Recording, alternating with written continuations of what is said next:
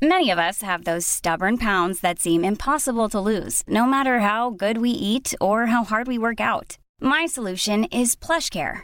PlushCare is a leading telehealth provider with doctors who are there for you day and night to partner with you in your weight loss journey. They can prescribe FDA-approved weight loss medications like Wegovy and Zepbound for those who qualify. Plus, they accept most insurance plans. To get started, visit plushcare.com/weightloss. That's plushcare.com/weightloss. Life is full of what-ifs. Some awesome, like what if AI could fold your laundry? And some, well, less awesome, like what if you have unexpected medical costs? United Healthcare can help get you covered with Health Protector Guard fixed indemnity insurance plans. They supplement your primary plan to help you manage out-of-pocket costs. No deductibles, no enrollment periods, and especially no more what-ifs. Visit uh1.com to find the Health Protector Guard plan for you. The Opinion Line on Cork's 96 FM. Back in the summertime, we got word that the Eoin Curris Centre in Middleton was to close. It will be closing at the end of October because the HSE had deemed the place to be unsuitable. It was brought to our attention by a couple of people. One was a Green Party councillor, Liam Quaid. The other was from a relative of someone who has been living there for the last number of years. And we've followed it up as best we could ever since. But I was down there last week. I went down at the invitation of some of the relatives to go down and meet them. And I walked around the place. And if it is a thing that the building needs to be closed or majorly refurbished or rebuilt, well, there's acres of space down there. There's a huge hospital complex. So the idea that all of the residents from Onacurra might need to be moved out somewhere else, like, for example, Sarsfields Court, it doesn't make sense because there's massive, and that's just my view. I'm not an architect or a planner or anything like that, but I just looked at the space and you could do this here.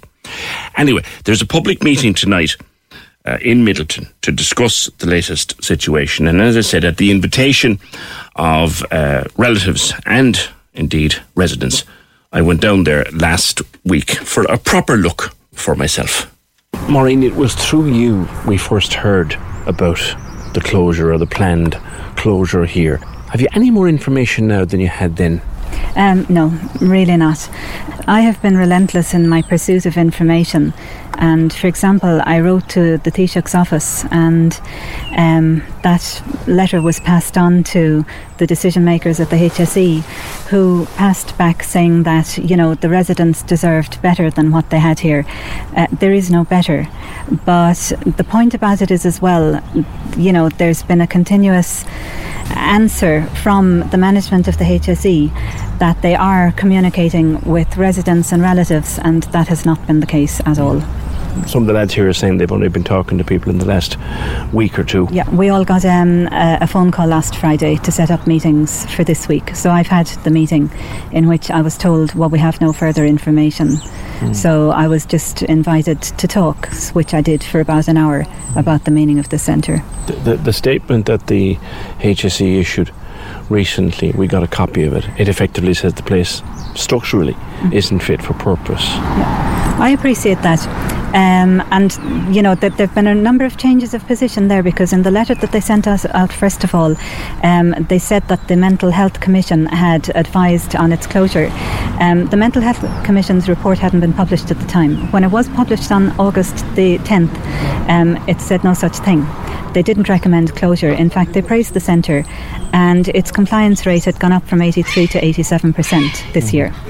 So, I mean, the idea that you would disrupt people, tear their lives apart, give them no information, and just, you know, chuck them off as if they're inanimate objects to be put here, there, or, you know, to be put on a shelf somewhere else because it just doesn't suit, that's not good enough.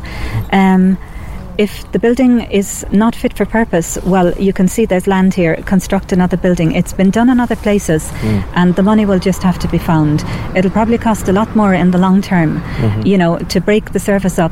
But I mean, nobody here got COVID. The staff were so careful. That'll tell you something, doesn't it, about the quality of the service, that you have a community here, and yet there wasn't a single case of COVID from the start. No, absolutely not. Wow. You that know, says something. It really does. And it also says something that, that people didn't spiral into a depression, that there was enough of support for residents during a very, very difficult time. It's a very difficult time for people outside, but for people living here that, were cut off from so much outside contact that's so important to them, it just goes to show that the service is second to none. So, Mick, you've been living here in the centre for how long? About 10 years. Right. Yeah. It's been good for me. I've done a lot of creative work while I've been here. I've been working on poetry and art, and a lot of it is near to completion now, and I'm hopeful about the future. Yeah. Are you worried about the closing of the place? Well, yeah, I am. We haven't been told where we're going, and we're not sure about the conditions of the places we might be sent to. What do you like about being here? It's very central. There's everything within reach, and as well as that, the staff are great. What's your day like here? What do you do with your day? I do a lot of prayer meditation during the day, and there's groups they organise. It might be cookery groups, gardening groups, art groups, poetry groups. Particularly, I like the poetry groups and the art groups. Yeah. And the occupational therapists are great. There's two of them in here at the moment who organise something every day. I have a friend outside, Catherine O'Driscoll, and she went down to a coffee shop with me today, and one of the occupational therapists brought us. Yeah. And that's an important part of your day. Yeah, that's right. Yeah. Well, I take regular cycles, and the bike store is about 7 minutes in the other direction, and then there's Tesco and SuperValu within easy reach, and Aldi and Lidl about 10 or 15 minutes walk. Yeah. It's a superb location. Everything you need is here. Yeah. And you have no idea where you might have to go when it closes, do you? Well, it was due to close in 6 weeks, but they haven't told us anything about that, and the staff say the same. Keith, you've been living here now for 5 years, and you've just got a list in front of you of the services that are available to you. Start with that list for me. Okay. The doctor over there, we have the dentist over there, we have a library, solicitors, 4 banks, 4 supermarkets, laundries, cinema, cobbler, opticians, hearing aid, taxi services, hairdressers, chiropodists. Everything you need. Yeah, literally. And what I get from that is that these services are right on the doorstep, and they tend to draw me out, humanise me. Do you know what I mean? I can get involved in these services, and it helps me forget my problems. Yes. And just do the normal things in life. Yeah. And what would worry you about being moved from here, where everything like that is around you? Well, that it wouldn't be there. Like, to me, the location of this place is like a medicine. It contributes to me progressing, getting better. Garda station is just across the road. That's another service. It's a form of protection. Yeah. It's good in the area, you know. Yeah. So we have a very good relationship with the shops, a personal one, because we're actually visiting them. And Keith, have they told you or any of your friends here yet where you might be going? No. If you take the letter was the 28th of June, and here we are 10 weeks later, and they've just started to talk to the residents. Is it worrying you where you might go? Tremendously, because what was a 4-month lead-in to closing the place is now, it's barely 2 months, it's 6 weeks. Yeah. And so that anxiety has been building up and up and up. Well, all they're asking is if we could influence the decision where we go. What would we like to look for? I have another resident with me here, Vincent. You were telling me that a couple of weeks ago they began talking to you at last. Yeah, they're talking. Well, they've been talking a while, but the progression of the talks are only come to fruition now. You know, this week. You know. So how long have you been here? I'm just here just over 5 years. Right. Yeah. So this is home. Yeah. Well, before here, I was living in an apartment out in Carrigley. I was out there for 6 years and 11 months, but I ran out of money, ran out of everything, ran out of luck, and I got sick, and so I ended up in here. Yeah. But And this place is good for you. Oh yeah. Yeah. Your friend was listing off all the places that were around, and that's important. Would you be worried about being moved to some place you didn't know? Well, you see, the whole point about it is if we're moved to Sarsfields Court, like, it's out in the middle of nowhere. Yeah. It's inaccessible. Whereas here it's very central. Yeah. Like, Super Value. All this is just there. The dentist is over there. Yeah. You know, the doctor is up St. Mary's Road. Do you know what I mean? Yeah. Everything is at hand. Yeah. The library, shops, anywhere you want to go. Yeah, everything you need is here. Everything I need is here, and I miss. Well, I'm from here anyway, you know. So You're a local man, yeah, I am. Yeah, so I'll miss the place badly, like. Yeah. And you still don't know. They've said it, but you still have no idea. And it's the 31st of October. It's to close. Is that right? Yeah, 31st of October we'll all be out here. So we've been told. But he came. You see, fair enough. The place ain't fit for purpose. Even the manhole covers outside the door are 1972. Yeah. But it's 49 years old. This place, you know. Yeah. So it's not fit for purpose. And all our meals at the minute are coming from Sarsfields Court. The gang in the kitchen, the cooks, don't cook the meals. They only reheat the meals. I see. Coming from Sarsfields Court because. So it definitely needs to be done up. Yeah. Dilapidated, or you know. You're getting emotional at the thoughts of having to leave. Well, I am. Yeah. It's okay. Relax. Thank you for talking to me. All right. And good luck with everything. Yeah, thanks. So, Mary, we've talked to a number of the residents, and it's the central theme with them all that everything they need is in walking distance. This is their home. They're scared.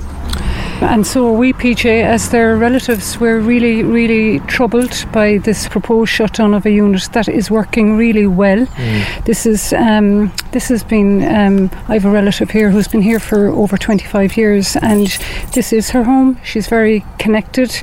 She feels very attached to other residents here, to the place itself, and the location is very accessible for everything that she values, and helps her live a fuller life, really. One of the two of the lads that I'm talking to here they get very anxious at the prospect of having to move. Is that the same with your relative? Oh yes, and she's very concerned at the uncertainty of everything, and we received letters in the end of June to say that there were going to be consultations about this, and there haven't been consultations to date.